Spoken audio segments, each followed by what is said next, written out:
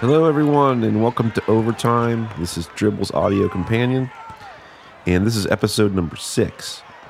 And today we are interviewing Bill Kenny of Focus Lab. He's the creative director and co-founder of Focus Lab. They're a amazing agency based out of Savannah, Georgia, and have been longtime Dribble members as a team. And Bill has been a longtime Dribble member.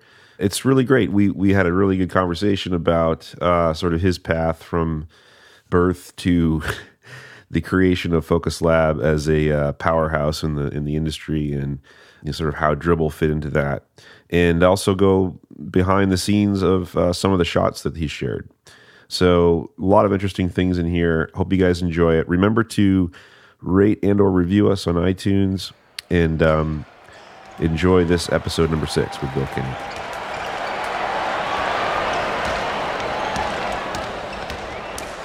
All right, welcome to Overtime, Bill Kenny. Thanks so much for joining us today. Thank you, Dan. I'm really excited to be here. I think it's been a long time in the making that me and you need to talk. So Absolutely. Yeah, absolutely.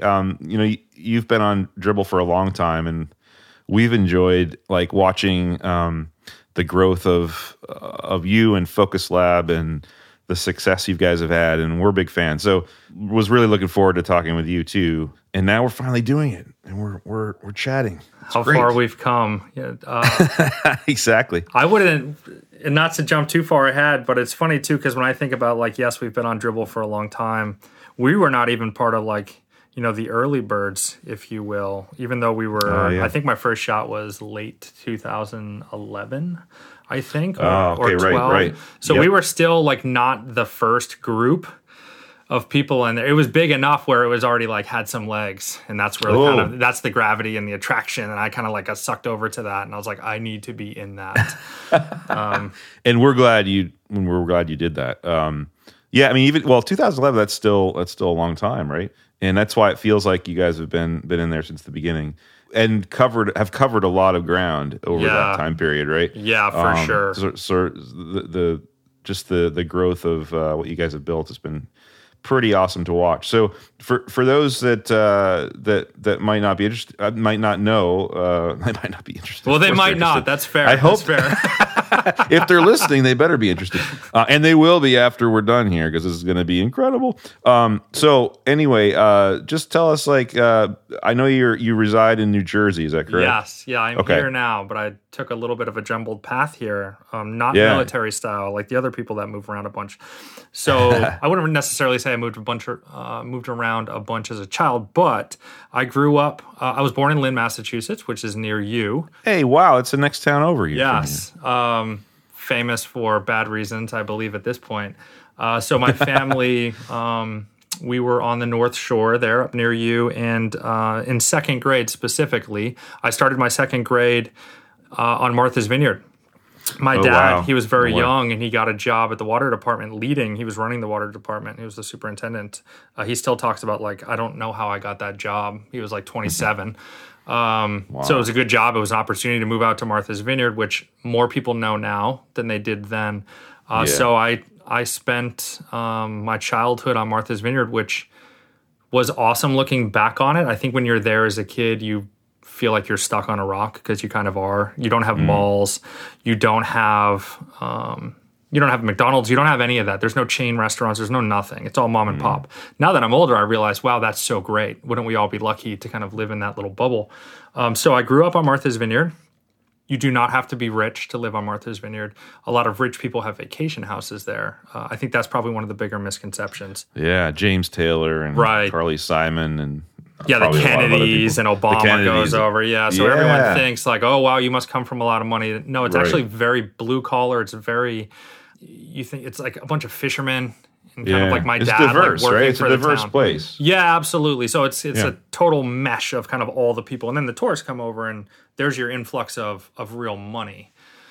So I grew up there. I decided when I went to college, I had no idea what I wanted to do, but I needed to get away from the rock that I grew up on. So I went to University of Tampa.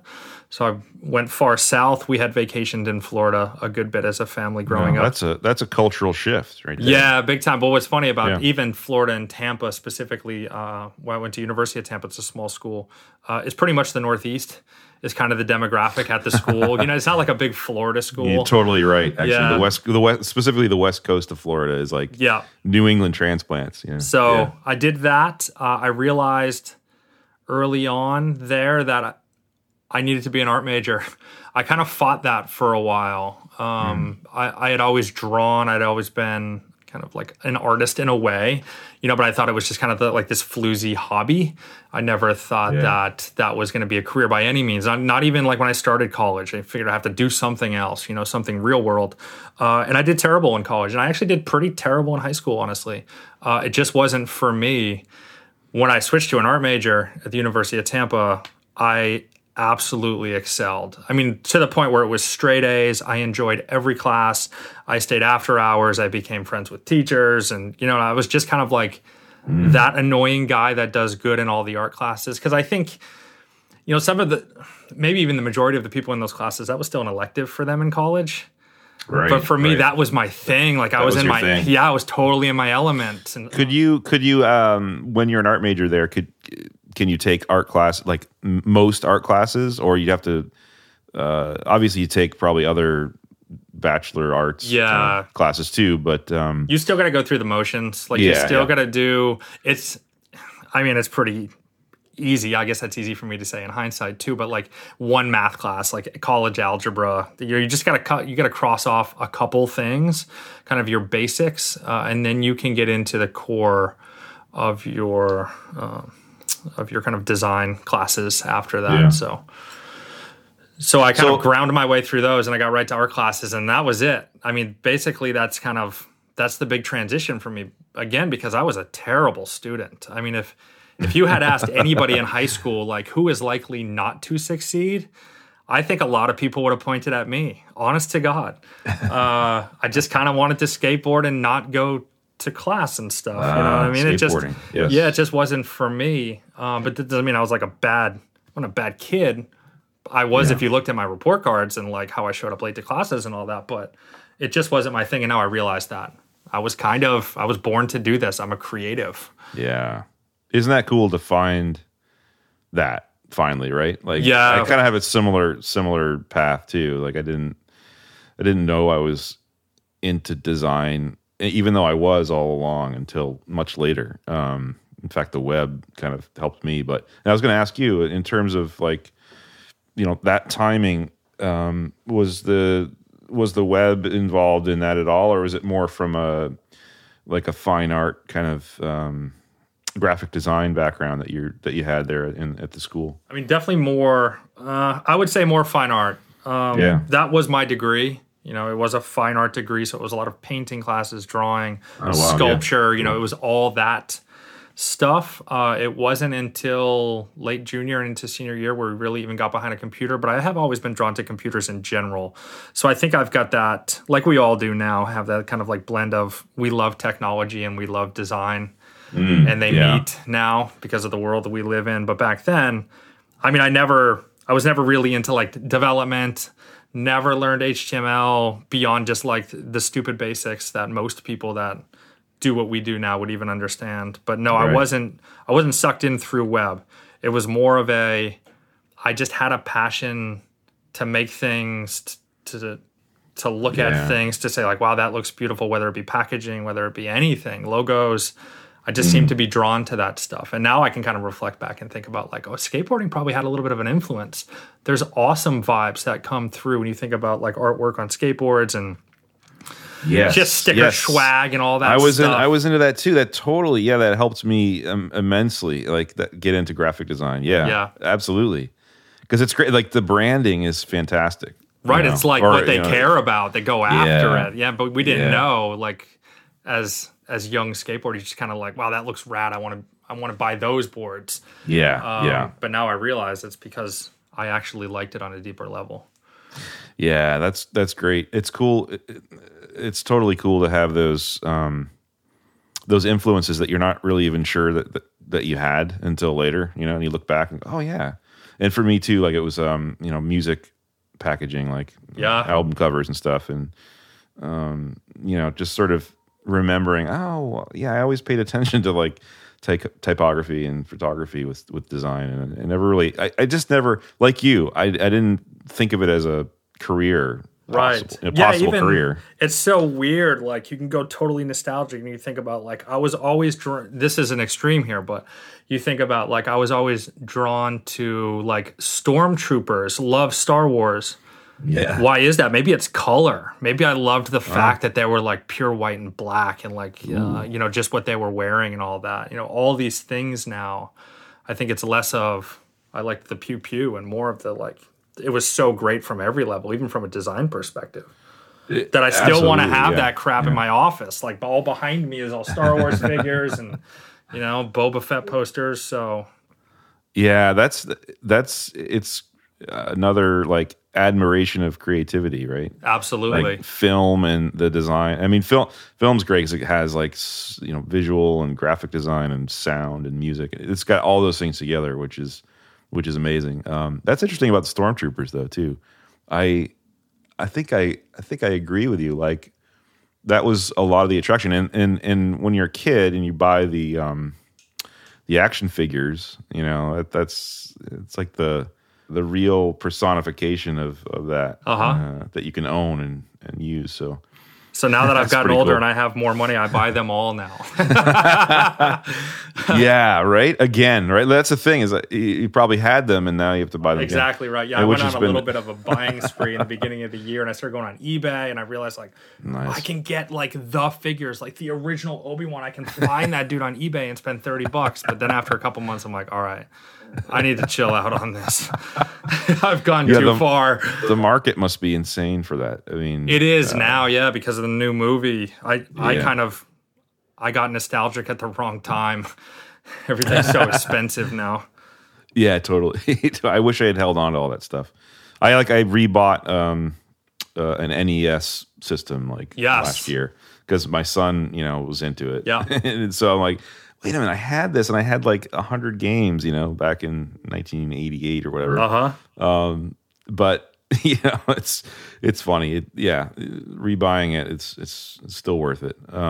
So now you've gone to University of Tampa and done the art program there, and then what happens next? Because it'd be cool to hear like the origin of obviously Focus Lab, but I'm sure there was some things in between there that brought you that direction. Sure, yeah. So people often ask, so here's what I did. So I graduated from University of Tampa. I was dating a girl through college that lived in Atlanta. I was not ready to go back to Martha's Vineyard. Martha's Vineyard is a great place. It's not really like the land of opportunity, so you're not really going to move back there, especially with what I was going into, unless I was just going to paint.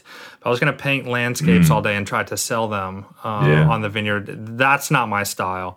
If it comes down to painting, I enjoy doing it for fun, but like that was not going to be my career. So I didn't really know exactly what I wanted to do. I think at that point, it wasn't even clear to me that there were such things as like big design agencies and you can go work for a company and like do that type of design work. And I don't know if that's just because I was sheltered or because the world has just changed so much. I know that those existed, but I don't think it was like as apparent as it is now through platforms like Dribbble and Twitter and the ways you meet people and realize like, oh, I can like work from home by myself. And that's like an okay. So I didn't really know what to do. So I applied to go to SCAD, which is the big art school in Savannah. Oh, right. Yeah. That is how I landed there. I was going to get my master's degree there. My financial aid got messed up and I realized that I did not want to take on another $60,000 basically in debt to get a master's degree because my plan, maybe naive or not, was to actually just become a professor. To teach design. Yeah, that was going to be my gateway to actually be able to teach because I wouldn't be able to do it without the master's degree. And that would afford me things like insurance and, just the other things that didn't seem fathomable to do by myself. Yeah, totally. But $60,000 in debt, no thank you. But sure, I'll still go to Savannah and see what happens. So I kind of floated around Savannah for a little while just working. I mean, you're talking like some pretty terrible jobs, but with normal people, but like straight up construction laborer. I'll work for whatever you want to pay. I just don't want to go back to the vineyard. I'm just going to find my way here. And fast forward almost 2 years into my Savannah travels, I started to make my way into doing little design projects for people that I was meeting in the community and jobs that I was working for. So I worked at this one vacation rental place, and it was clear to me that their business cards were terrible and the website was terrible, and I could redo the brochures because I had that talent from school. It wasn't what it is now. I would still consider it pretty bad, but I started to redo all their stuff, and it was so much better for them. I got a good bit of word of mouth just in the little Savannah community. Hey, there's this guy. He'll redo your business cards and your brochures. And I started to pick up a fair amount of that type of work to the point where I was making more money doing that than working at that job. And I really loved my boss there. She was great, and she connected me to a lot of people and kind of funneled a lot of that work to me. She was proud to kind of show me off in a way. And this was like a construction company? No, this was at a vacation rental company. Oh, I'm sorry, vacation rental. Yeah, okay. So I kind of moved. I had moved from the hard laborer, oh my God, I've never worked so hard in my whole life. Right, but this will at least pay the rent for now, to this other job that was more cushy. I was sat at a desk and I answered phones and helped people find these vacation rental houses. And then that became a funnel of design freelance work. Yeah, from yeah. all the other businesses that were out there, because vacation industry is huge in Savannah. Yeah. So I got a lot of that type of work to the point where I told her, like, I know you kind of helped create this monster, but I'm going to just go out on my own in 6 months, and I'm just going to work from home and like do this type of design work. It still was not a plan for me to start a company, create a big team. At this point, Dribbble either didn't exist or I didn't know about it. And I got so much work. Here's the good thing about Savannah. Savannah's so small that if you're a total jerk, you're doomed, basically, because everybody knows everybody. But if you can get a good name for yourself, it's going to work out really great for you. Yeah. So I had so much of that. I don't even know that I was using the word freelance at that point, because I don't think I knew, again, that was really like a thing. I got so much freelance work at that time, but I started to get web work and dev work. So I was hacking my way through crap and Dreamweaver and just like really sloppy. Then I'm not happy with my work because I'm like, oh, this doesn't even look good. Like, what am I even doing? I put out this little kind of casting call on my website that might have got 2 hits a week. I mean, I don't even know how people would have found it. And funny enough, my business partner, still, Eric Regan, he found it and reached out to me and said, hey, I can do some dev work on the side. I know what you're asking for, and I can handle that. And we literally met one time at Applebee's. We call it our magic first date. Hey, perfect. And by the end of that, it was, why don't we just like work together and maybe like start like a company or something? I'm still kind of young and dumb to this whole thing, and I don't know, like, what am I going to like pay you when you do work? I don't even know what the appropriate amount to pay you is. It's kind of scary to me. You don't know me. How is this all going to work out? Let's go bigger and scarier, I suppose, now. And let's just do it together, and we can succeed together or fail together. I think in my mind that relationship just seemed easier to manage. Yeah. So we did that, and you see where we are now. It's actually worked out really great. I love the origin story. That's great. Applebee's. First of all, Applebee's is amazing. Hopefully, you guys had some jalapeno poppers or something. But starting without really knowing what the hell you're doing, that was certainly my path as well. And I think it's a lot of people's path, right? And starting a business, even when you don't know what you're doing, is a leap of faith. But I think that's how most businesses, successful businesses, start. Is out of because you guys you were loving what you're doing, right? Exactly right. Yeah. And you wanted to take it to the next level. So looking back, I wouldn't have done it another way. We've learned a lot along the way. I think a lot of that is very necessary learning. I think it surprises people when I tell them, and they're like, "Well, where did you work before Focus Lab?" I'm like, I mean, nowhere, honestly. I've worked a lot of jobs in my life, but nowhere that fully prepared me for like running a business or agency life and client relationships and all that. All that stuff has been learned over the years through trial and error, and some of it really hard. But now on the backside, all the ins and outs. I think it's the way to learn it. I think it absolutely is. Yeah. Well, that's incredible. So you and Eric started Focus Lab in Savannah, which, by the way, is I've visited there once years ago, and it's a really cool town. It's really, in fact, it reminds me of Salem, Massachusetts, where I live a little bit, because it's kind of It's got kind of a spooky vibe to it, right? And I'm not sure. I mean, part of it was I think at the time I had read the book Midnight in the Garden of Good and Evil. Yeah, and the movie and everything. And that was part of it too, but there is something really unique about that city, even in the South, but also extended from there. It's just kind of like the different parks and greens that are there are really interesting. So did you? How long did you live in Savannah then? So I was there for I believe it's just about 9 years.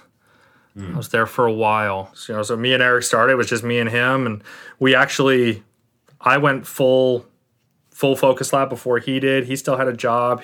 He was the main developer at one of the mega churches in Savannah. Like these mega churches now, like thousands of people go to, and he was in charge of all the development work there. And he had, I wouldn't want to say accidentally, but they got pregnant really early into their marriage, a little bit unexpected there, which that was harder for him just to say, like, okay, I can eat ramen and go full-time, whatever this company's name is going to be.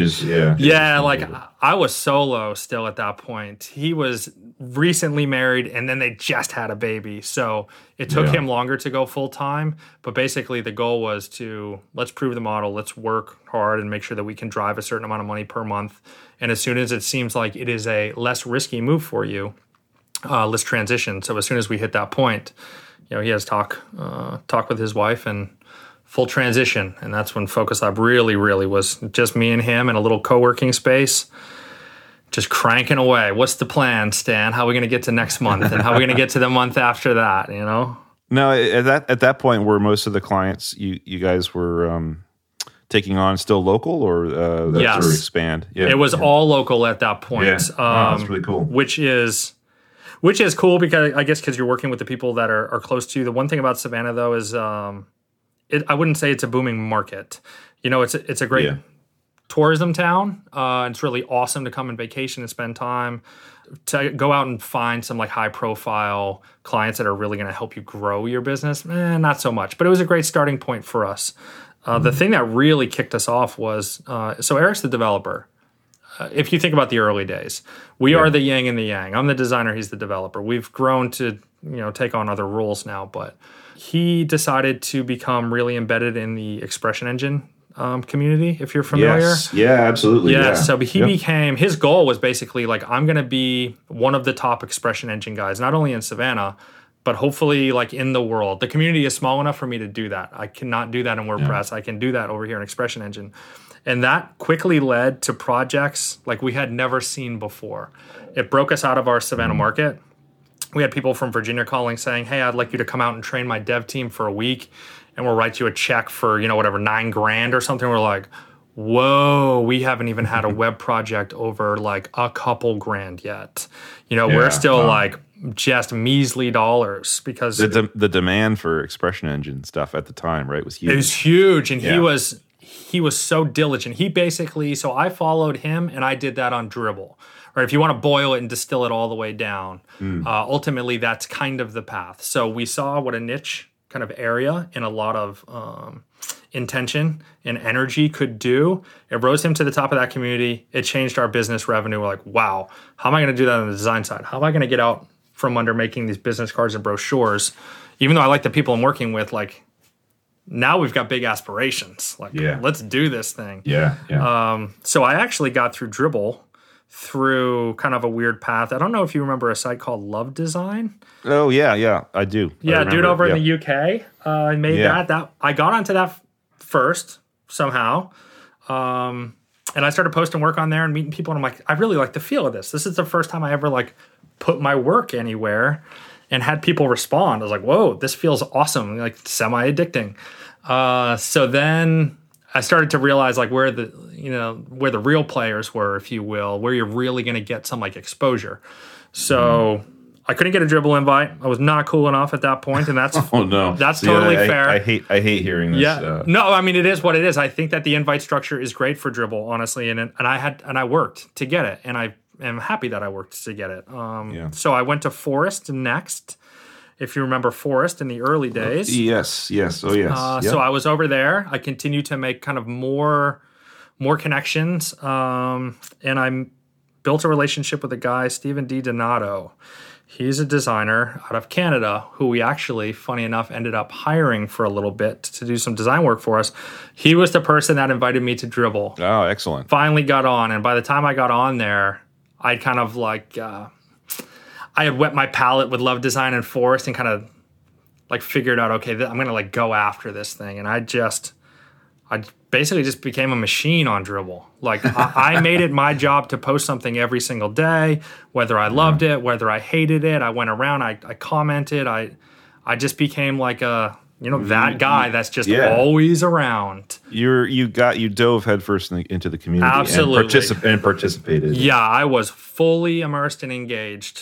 And I rode that train hard for years. I think that's where one of the big I don't agree with you points come from me, where people will quickly, and this is anything, not just Dribbble, that doesn't work, or that's silly. And I'm like, well, you only kind of tried half-assed and you spent about 6 months. Like I put in 3 years of aggressive engagement, like really, really, really putting myself out there. And it snowballed and snowballed and snowballed. And yes, it is easy for me now because the snowball is so damn big, but that doesn't discount the amount of time and energy they required to get there. I put into that community. Absolutely. Yeah, for sure. I'm really glad we're talking to you, because that's a really key point. Like, how do I get more visibility? And this is a way, right? You don't just overnight have thousands of followers. No, it's taken a lot of hard work and a lot of time to get there, right? Absolutely, yeah. And when I speak, like sometimes I'll go talk to the design students at SCAD, or even just other younger shop owners. They get 2 people. They're kind of like the me and Eric of 6-7 years ago. And say like, what do you think's most important? What should we do? And when I start to talk about Dribbble, I try to really pound home, like, listen, don't look at it at the end of the year and say, has this really kind of like shown a lot of fruit yet? Like, it's years, but I'm telling you, I did it. Like, it's totally doable. I am not an outlier. I am not this magnificent designer that deserves 50,000 followers just because like I have a shaved head or something. You know what I mean? Like, I put in all the work. I did it. If you go on to the top designers and you look at their followers versus how many shots they have, my ratio is much higher than most people. Like, I didn't have a fan base.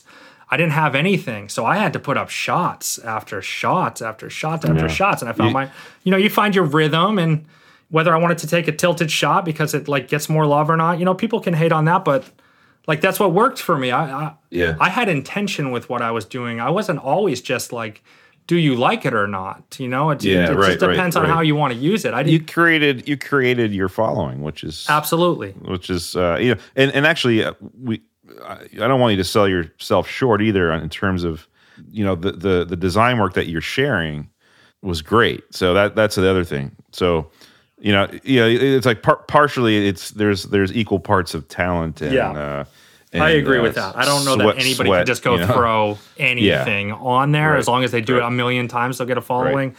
But if you do have talent and you're willing to put the effort in, right? Yeah, exactly. And I was willing to push my talent.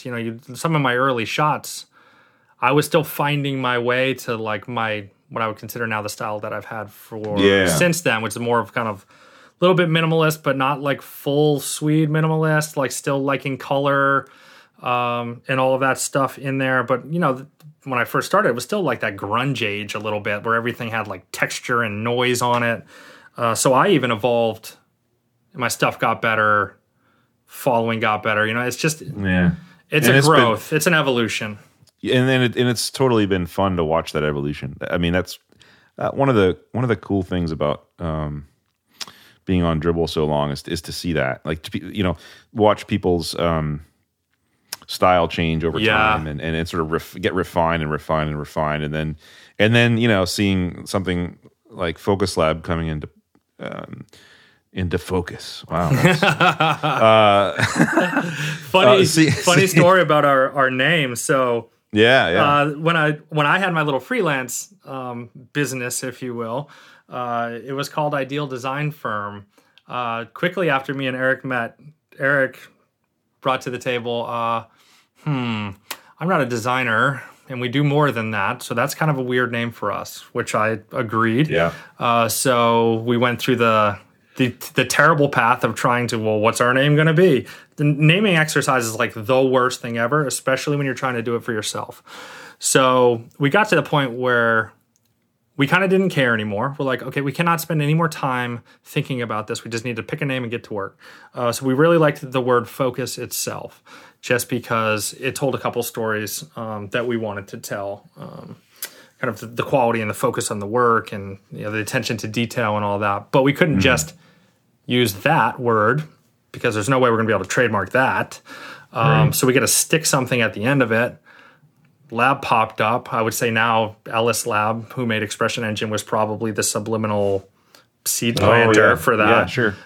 So we stuck the word lab behind it, and we're like, okay, this is it. We're over it. Who cares what our name is? Focus Lab. It means nothing, which in our mind was a good thing. Like if we want to decide we're going to build airplanes in 10 years, then we'll build airplanes. It doesn't matter what we do. So we went for the URL. It was available. We're like, awesome, but somebody was sitting on it, and it was $1,000, and we had just started. Like we literally have like no money. We're like, oh, $1,000. It was $1,000 or like $1,500. We wrote it on the wall, and our goal was to buy it the next month after we made some money.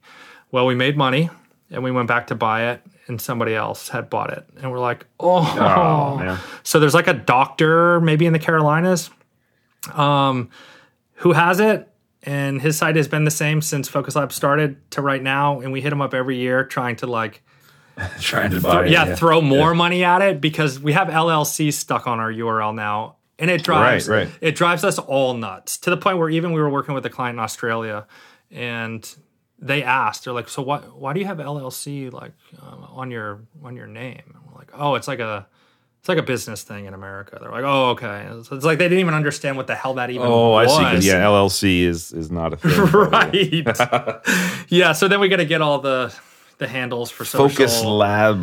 Yeah. We want focuslab.com, but dude's holding out on us really hard. But in this day and age, right, where you've got a URL, but you also have profiles everywhere, and it probably matters less and less. Maybe we're not losing sleep over it anymore. It's just like it's like a once a year thing where I'm like, oh my god. Let's see if the doctor will be able to part with it now. Yeah, but he's probably getting a lot of traffic that he would normally not get. Oh, interesting thought. I actually never thought about that. Not to toot our own horn, but I'm sure we do drive traffic to him accidentally. Yeah, absolutely. He's probably getting a lot of. Yeah, he thinks he's killing it right now, but he can't understand why his conversion is like terrible. Yeah, exactly. Got all this traffic. No one's signing up for X-rays or whatever.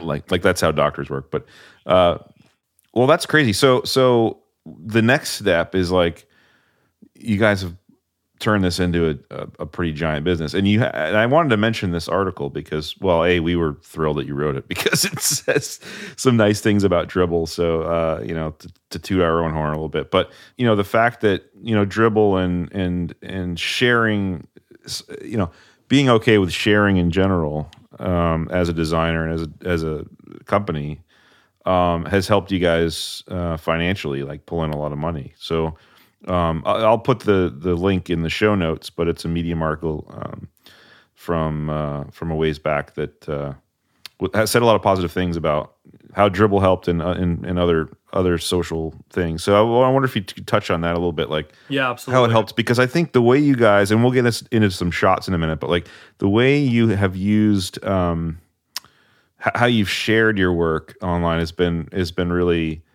I think, influential and interesting, because you don't just share something when it's done. You share the process, or you share stuff that maybe wasn't accepted, which is really fascinating to see, like logos that your sort of thought process around creating a brand. So anyway, I wonder if you could share, like, obviously I think it's been successful to work that way, like Absolutely. out in the open. Yeah, it and has. And have clients been okay with that?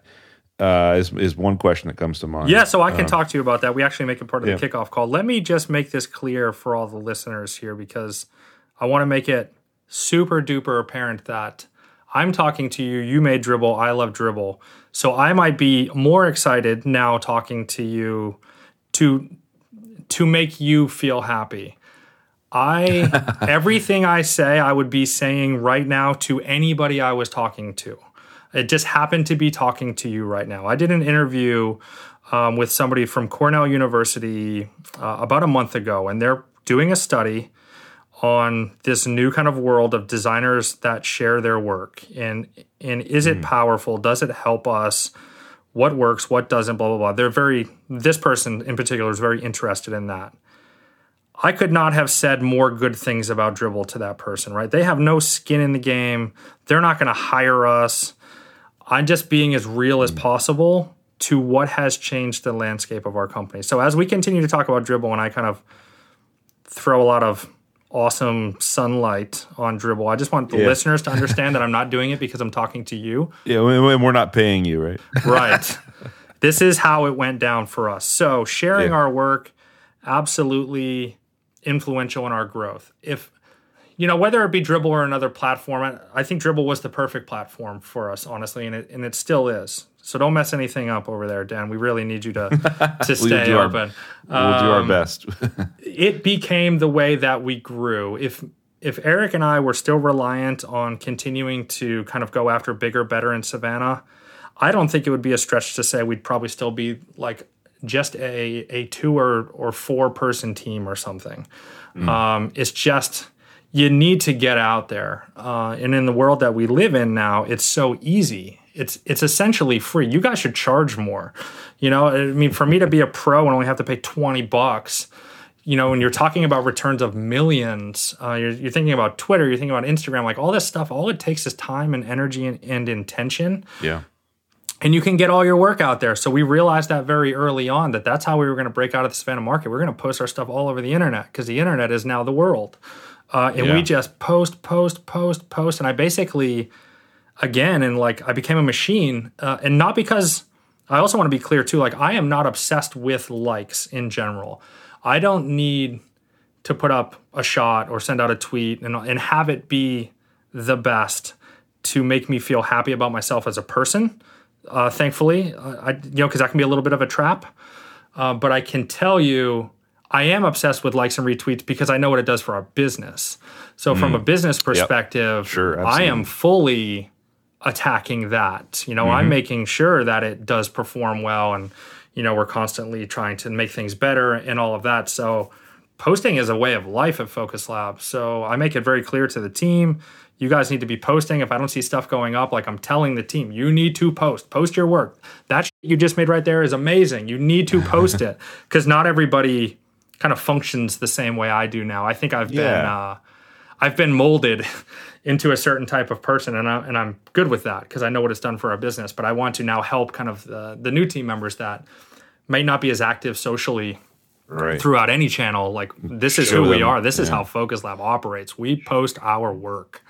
And how has there been ever been any pushback from clients in terms of what you're sharing? Or yes, so I imagine there is, but but we know out of the gate. So I don't even know everything we kind of learn, right? And then we change and we create a new process around. So at some point we learned, okay, we need to be asking clients up front. Right out of the gate, do they know about Dribbble? And it's Dribbble specifically. In our kickoff slide, we have a slide called Dribbble Ability, and it shows a shot of our Focus Lab page, and it shows 3 colors, red, yellow, and green. And we ask them, first, do you know about Dribbble? Because if you don't, we want to inform you before we get your opinion on if we can post or not. And usually they do. The majority of our clients come through Dribbble, so they're like, yeah, we totally get it. We ask them, can we post anything and everything starting from right now after we get off this call? That would be green, obviously. Yellow is we can post most things, but there are certain things you want us to hide, whether it be your name. Let's just say Help Scout. Help Scout was not this way, but we just worked with them. Maybe they would be okay with us sharing the animation work we were doing, but not saying who it was for. Or hiding features, maybe for a big website that their competition stalks them like a hawk. So there's that option. Or there's full red, which is you don't want anything to be out there. It makes you nervous. You want everything behind the curtain. I would say early on, 80% of the people went green, and then the rest filtered through yellow and red. Oh, wow. As we've continued to get bigger clients, they come inherently with just other, I would say, issues. And this is not a knock to clients, because I don't like to be that guy either. But they are more protective of the things they're doing. There's just more politics in those projects. So the red ratio has gotten higher. Yeah, the bigger the company, that's going to happen, and especially like if it's a public company, right? Then you've got obviously potential trade secrets and things that they're worried about. Right? Yeah, so we tell them like, listen, no pressure. I want to impress upon them how important it is for us to post work. This is, in a way, it's kind of like our livelihood. We post our work. This is how we grow our peer network. This is how we get clients. But at the end of the day, like the client still decides. No, we don't really want to see any of this out. So then basically we just wait till launch, and then we start a slower rollout, as if we had just started it. Because again, you kind of want to maximize what you can do. So if let's say, so Help Scout's a good example. So Help Scout launched their new brand. We did not do the branding, to be clear. We just did the animation work, which is a newer service of ours, which we're jazzed about because Will Cass, our animation guy, is awesome. They came to us to do some animation work, and before he put up his first dribble shot, I talked to him and said, listen, don't go right to the final version. Show people the process. We story tell when we post dribble shots. Start with your sketches. Let's show some ideation, like where were we in our head? Build up to the final look. Or there's multiple reasons for that. It's some of it's selfish, some of it's not. But it's better story for the viewer, really, to kind of follow along that way. And it allows us to basically get maybe 3 or 4 dribble shots instead of just one. Right. Because when you're in a company like Focus Lab, and I'm saying I want you to put up multiple shots a week at least, you need to find a way to be able to create multiple shots. And if you use it all up on one shot, then you used up all your ammo. So you better stretch it out.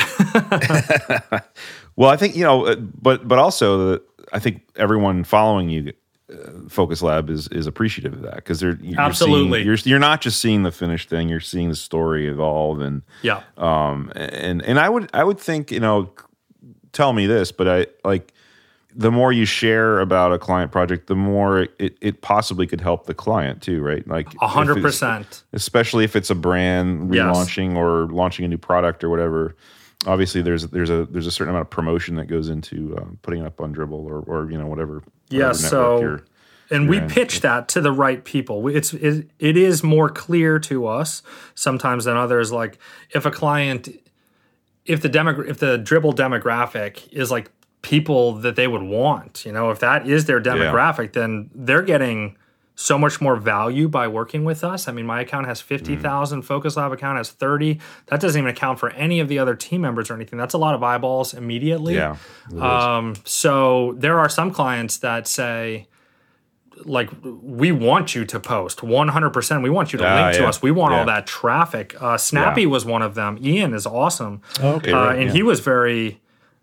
He understood all of that dynamic, and he's like, listen, I want you guys to drive as much traffic as you could. And we drove a couple thousand signups to his landing page before Snappy even launched, right? Because it was that was the demographic. There are other clients, like, dental implant stuff, like that's never going to give any helpful traffic to them. So it's not even a conversation we bring up. Right. But it is cool to have that.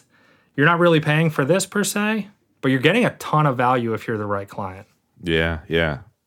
This is like you guys are a perfect case study for how to use Dribbble effectively. I try to think that we are, honestly. I try to listen. We use Dribbble in a very specific way. Mm-hmm. It's not most of it is not to get feedback. That doesn't mean that we don't care about feedback. I love people just writing stuff, but we're not constantly posting on there for full critique. A lot of it's just kind of like, check out what we're working on, exposure. Grow our network and our community and like meet people and all that. I think that's perfect way of using it though. Yeah, I think some people look at that as like, oh, you're gaming the system, or you don't actually care. You're just going for yourself. But that's not true. And I think that we walk a really happy, comfortable line of, sure, we want our shards to perform well. Like, why wouldn't we? So we hedge towards that, but that doesn't mean that we're evil or we're despicable or we don't care, So it's just it's an interesting. It's all positivity exactly right, and momentum for the we're project. all love across the board. Yeah, and it's like, of course you're going to be proud of the work you're doing for the client. And it looks like, and let's get into it now. Actually, like it looks like the relationships that you build with your clients you can see it through the work that you're sharing. Relationship is huge for us. I would say that is number one. The timeline and budget has to be right. Yeah. But if timeline and budget, even when those are right and the relationship is poor, that's a bad project for us because we're not just in this for money. I mean, yes, we need to make money to operate. We need to make money to grow and be profitable. But at the end of the day, we want awesome relationships. We just need those other two things to match up behind it. And that really shows in the work. So, like, for instance, we're going to talk about a couple shots and sort of get behind the story behind those. So the first one is this Be Glad branding process that you shared for the Focus Lab team back in late July. Yeah. And what's cool about this, and a lot of the shots that you share are these extra attachments that sort of talk about the show the process behind the creating the brand and the evolution that you've taken to get there, which is also very cool that the client is cool with that. Yeah, you're not just seeing the finished mark and you're actually showing it. So one of the things I wanted to ask you about this shot in particular, like you've mocked it. Well, I assume it's a mock-up. It is. So it's a very realistic mock-up of what the brand looks like on like this tapestry that's hanging in a building. Yeah. Which is really cool because you're not just seeing this on the screen. You're seeing it. How is this mark gonna and brand gonna work in a real life situation? Not just on a screen, or a piece of paper, but actually on a banner. And you guys seem to do that in for other projects as well. So I wanted to kind of get your take on that. Yeah, it's important to us. I think one of the things we realized early on is clients are not designers most of the time, 90% of the time, maybe more. So therefore, you kind of need to show them the next level. It's I can't just show them the static flat apple on a white PDF and expect them to be like, wow, it's amazing. They'd have to have pretty awesome vision to think outside of their own box to say like, oh, and it could become this and this. When a branding project specifically gets real for a client is when you put it in context. That's when we kind of flip the script on the client and we know that buy-in is imminent at that point. That's where the wow factor typically comes from. So we tell them that up front too. It's not like all smoke and mirrors, but we set expectations throughout the project. Round one of a branding deliverable after strategy and after kind of like the research work, when you get to round one of visuals, it's pretty mundane in a way. Like we try to tell them, listen, there's probably not going to be a lot of color in here. We're not going to put it in context. We're not going to like do mock-up shots with it. We just need to kind of find our way. And then as we get to round 2, round 3, as soon as we really start to kind of hit on something, that's when we start to blow it out and put it in mock-ups and show it in all these scenarios so that they can really see the vision and then grab onto it. So this is a round 3 or 4. The amount of apples this client saw, this client is great, by the way. We're still working with them. We're redoing their entire website right now. They teach teachers basically to help kind of better education within school systems in general. They're such a great group. Fantastic. And now, so you said this is a 3rd or 4th round, right? Do you often like the mock-ups are very they look real, right? So I'm wondering, a lot of work goes into them. do you wait and do these when you're close to a finished thing, or does this actually happen with some iteration? You know, like do you present these and then iteration happens after the fact, even after these mock-ups? Everything's a dance, right? Like every client's different, so you're trying to you speed up the dance, you slow down the dance, you rearrange the steps. We follow pretty much a certain flow. But depending on who the designer is on the team and who the client is, if you know you're really got something and you don't need to show them a million things, you can cut right to the chase and go after it, even early in a round 2. If you want to start throwing it on mock-ups, you think that you hit a home run, then I would not slow them down. So the process can bend and flex to the type of clients you have. Sometimes it has to be more rigid, where a client will just perform better under a very systematic step by step, because you need to keep them focused and checking things off the list. Where other times, they fully trust you and you just go straight up, full head dive. If you want to build the whole entire thing in 1 week and you think you've nailed it, then go for the big pitch. So it just kind of depends. But the one thing that you do keep consistent is you always set expectations. You really want them to know where they are in the process. If maybe you've gone ahead of schedule and I'm showing you this on a mock-up already, I usually wait a week for that, but I'm really excited about it. I wanted to show it to you. So we're also very vocal. We do video deliverables now, which has really helped us. So before it was a PDF in Basecamp with some notes, and then we'd let them review. We'd give them the weekend to review basically, and we meet all our clients on Monday and Tuesday. For about a 30-minute to an hour block, depending on the client, and we get all their feedback and discuss everything we did. Now, we shoot that video and record it and walk them through the deliverables. So we're basically pitching them. They're just not in the room at the time. And that gives them all the context, all the expectation setting. Ignore this, don't ignore that. I really need your opinion on this. This I just had fun with. Those doodles were not scoped. They were not part of the project. I knew that they would be right for the brand. I hadn't doodled in forever, so I was actually really excited to put this on Dribbble because this was so out of my element. And I just went for it. And the client, this sent them over the top. There's all freebie for them. It's right for the project. I did it. Yeah. Once they saw it, they're like, oh, they see it all working together. Yes. So for the designers listening, I did not build that mock-up. That did not take more than 4 minutes to make. There's a product called Live Surface. It's basically a plug-in with Illustrator, and you can take your flat design and wrap it on the hundreds of surfaces, as they call, in their store, bottles, collateral, paper material, just so much stuff in there. When that product came out, that was a game changer because that came out, I would say a couple years ago. We were old enough to know that mock-ups and live, in context shots were so key to our deliverables. We needed those things. And this product came out and I was like, oh, this just made our life so much easier. Because at that point before that, we were building them ourselves. And they look all wonky and they're warped weird and stuff. You try to bend those things in Photoshop and it gets all crazy. Yeah, exactly.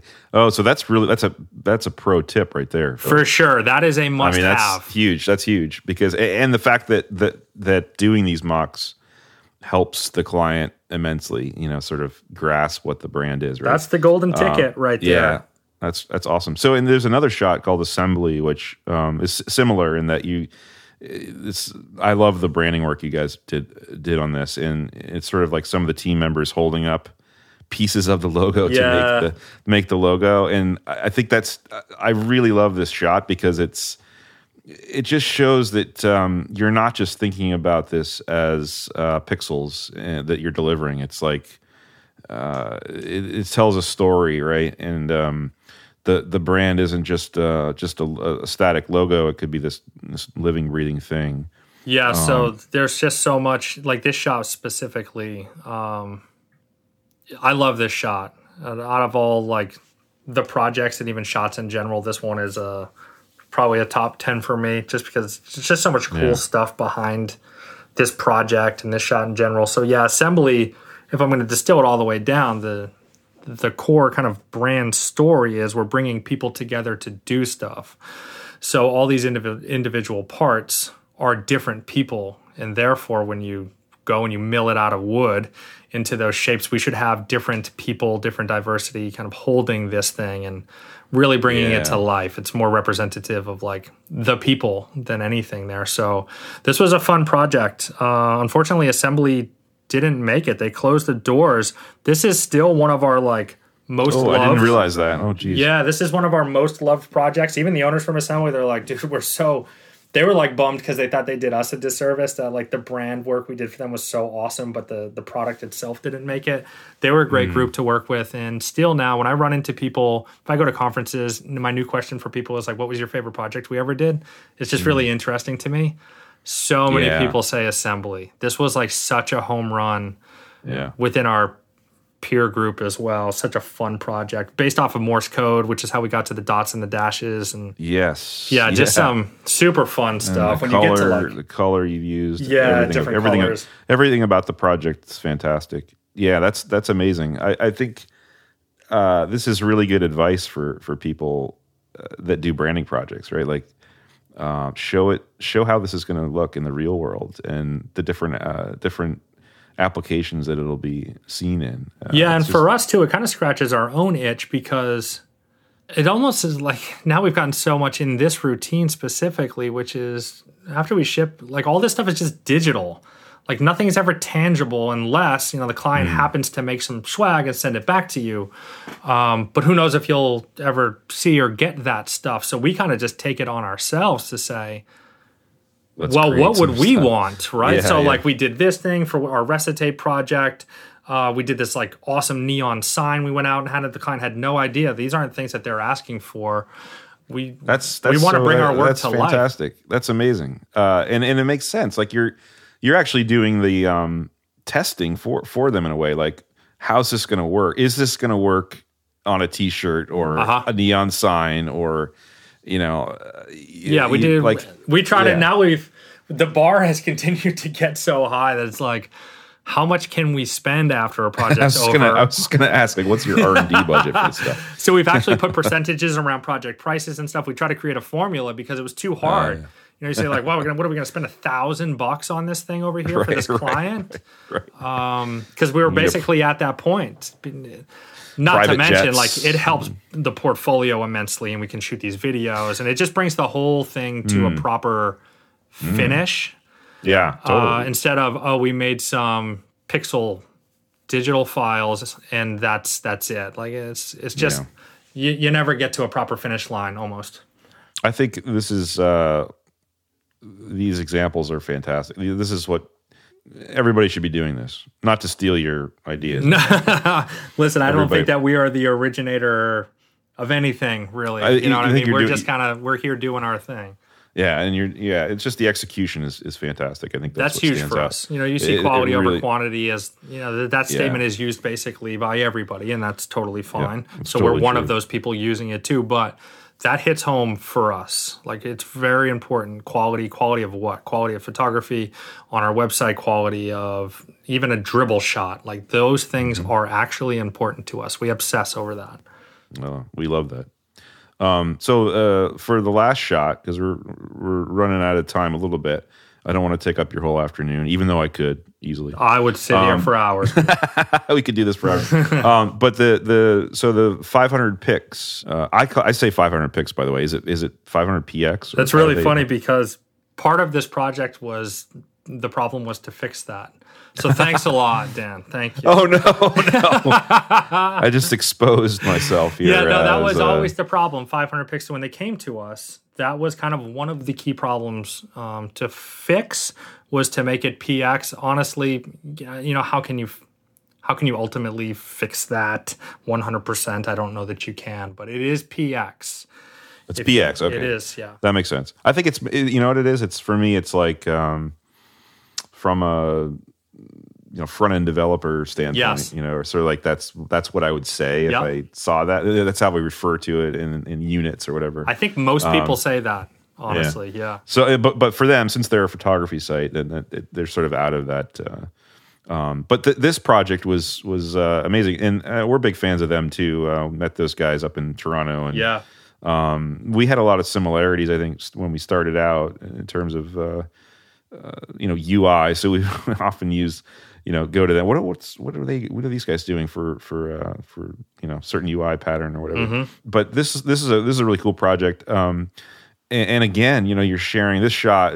It's called the new 500 PX, and again, there's attachments with all sorts of sketches for things that you guys tried that are fascinating. Like some of these a number of these could have been great marks for the brand, and and then the one you ended up on is fantastic too. And so I wonder, just in general about this project, what was unique about this project as opposed to the others that you shared process with?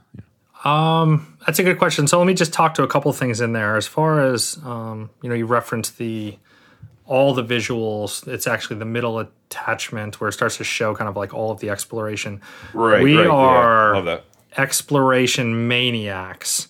For us, it's a big part of what I push as far as how we design brand stuff specifically. I want to see artboards full of stuff. It can be messy, terrible, great. Just I want you to go into the last limits of your brain basically before we start to say, okay, that's it or this is it. So tons of exploration. We distill that down before we show the client, or else it would be too much for them to even try to figure out. That's interesting. So they might not have seen this this big board. No, they wouldn't ideas. have seen all of that. But what we do in the beginning, as a little bit of a safety net, just in case there's some magic in there that they love, and if they never saw it, we'd never know. We'll show the deliverable in the presentation in what we think is best, leading up to the most powerful visual of that particular week, and then we'll have in the front of that deliverable, we'll have here's a quick screenshot of a section of our artboard, so you can see all the exploration or the majority of the exploration. More to show we explored a lot of stuff. We've been working hard over here. And at the back end of the deliverable, we'll have what we call like the boneyard in. We will take out a couple other key ones that we left out, but we still think might have promise. And shine a little bit of light on them, but there's still grayscale. Like we don't put them in any proper presentation style. So we don't show everything. We literally couldn't because we do so much exploration that it would be. It's free, right? Yeah, it's totally free. Pixels are free. You can just. So that's that bit on the exploration. Now, when I spoke before about how we like to lead up and build a story with the dribble shot, this is an example of the opposite. So 500px launched that day. This is like full guns blazing because this wasn't a project that we could share at all until launch day. Oh, yes. And when it goes live, at this point, we do want to drive traffic for this client. Great client, similar kind of like industries and people and demographics. Yep. So we want to drive as many people as possible. So this is where you put up more of a final shot and then a bunch of process attachments, and you kind of can only stretch it so far unless we make some other cool collateral and stuff. So if we had been working on this project under the green light, these things would have been leaking out over weeks, and I would have time before exactly. I would have ended on this. But it's still cool to release the final thing, but then support that with all this other stuff and like, hey, here's how we got here. Exactly. And you can look at it all at one time, which is really, really fascinating. Yeah. And again, why I think Focus Lab has such a strong. I mean, one of the reasons it has such a strong following on Dribbble specifically because of the way you're using it, and you're sharing so much of the way that you work as a team. Yeah. And I think that's really, really. Not only is it fascinating and fun, but it's also really probably inspiring and useful for other designers to see how this is all being put together and how you're presenting it. And so you're actually doing a service for not only your own business and the client, but I think you're also doing a service for the other designers in the community.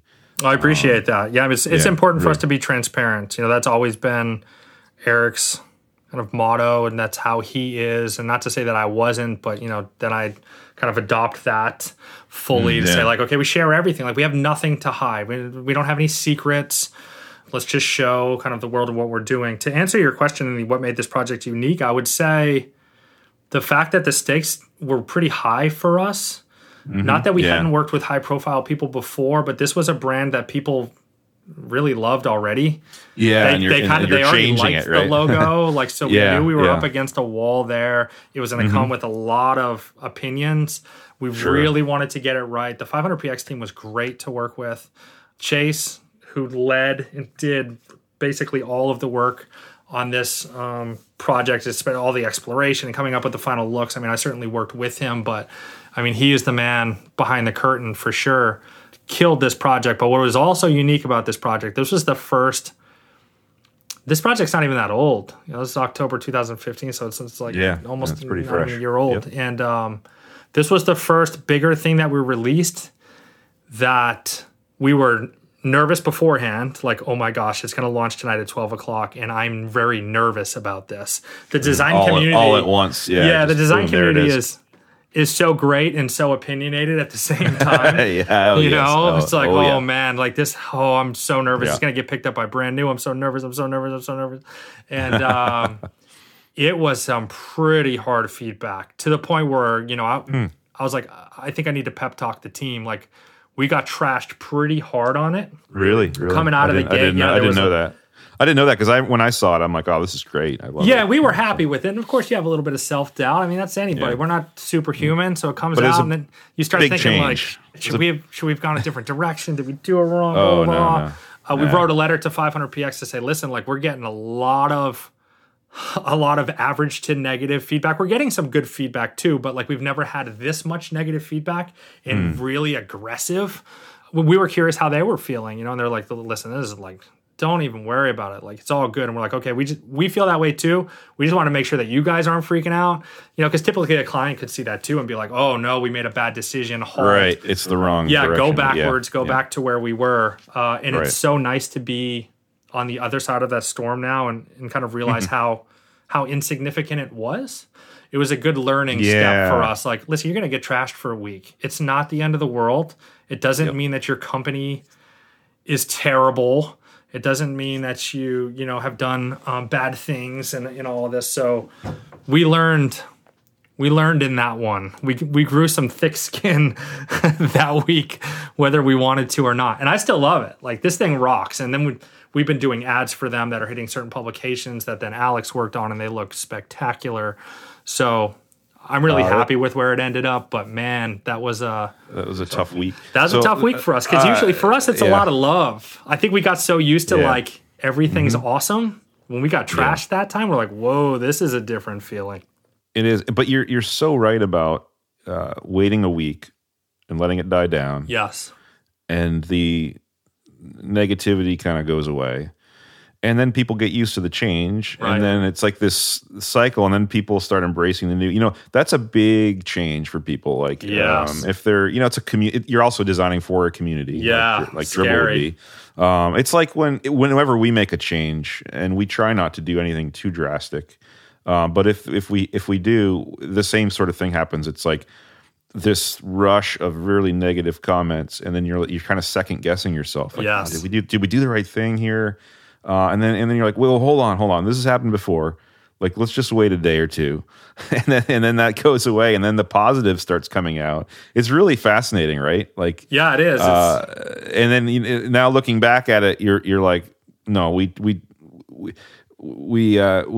did the process, we did the work, we did the right things, and it came out, and we were confident with it, and we know it'll stand the test of time, and that's usually the case. There's been rare. I was just thinking of like the Gap logo fiasco. Years ago. Right. There's sometimes there are massive shifts in brand that are questionable, right? Yeah. But most of the time it's like, it's just new and different, and that's kind of scary sometimes for people, right? Yeah, I woke up, it was, I think it was like 5:20 or something in the morning, and I woke up and I'm like, oh gosh, the new brand is out. I got to at least look. And I think like the first tweet I saw was like, this new logo is the worst thing I've ever seen. It looks like it should be on a Pizza Hut box. And I'm like, oh, it's going to be a long day. Oh God. It's hard. It's hard to, oh man, I feel for you. 'Cause that happens every time we launch something. Yeah. Yeah. It's super tough, but you got to go through that, right? Like, yeah. You gotta grow the thick skin. Eventually you learn to sort of ignore and actually identify people that just want to be grumpy about things. For sure. There are legitimate criticisms that come in, which is good too. Yeah. But it is tough. It's tough to work so long at something and be confident in it, and then have someone sort of trash it. It's so easy to trash something when you don't know the background, you don't know the reasoning, you don't know the client, you don't know anything. Yeah, exactly. But to just judge it within 4 seconds. Yeah, it's just not. It's not.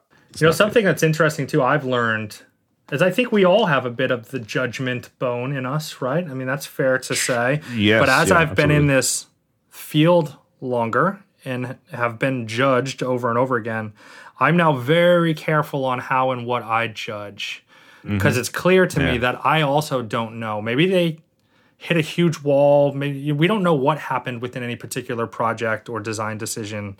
No, that may not be what the client wanted to be out there. So I kind of just keep my mouth shut now, because it's not my place. Likewise, I think that's the right thing to do. Yeah, you're right. You never know the whole story. In fact, I would love to know the story of the Gap logo. Sure. You're right. Because, I mean, who knows? Like, who knows? It could have resonated somehow with what they wanted to portray. I don't know. It would be really, really interesting to hear. Or nobody wanted it, and the CEO said, "I don't care what you guys want. This is what it's going to be." Yeah, and pushed it out. Like we have no idea. That's true. Like he's like, no, my nephew made this. Right, I love it. And we're going with it. Well, Alex, I love it, and yeah, it could be a good. That'd be a great documentary. I think. But that's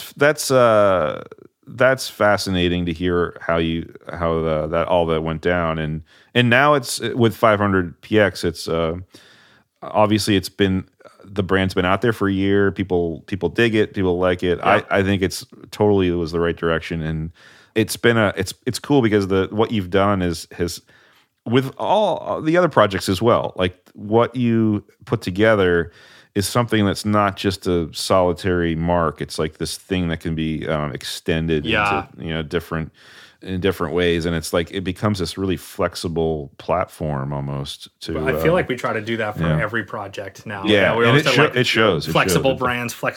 Like we want things to be able to do more than just sit there in the top nav, the left.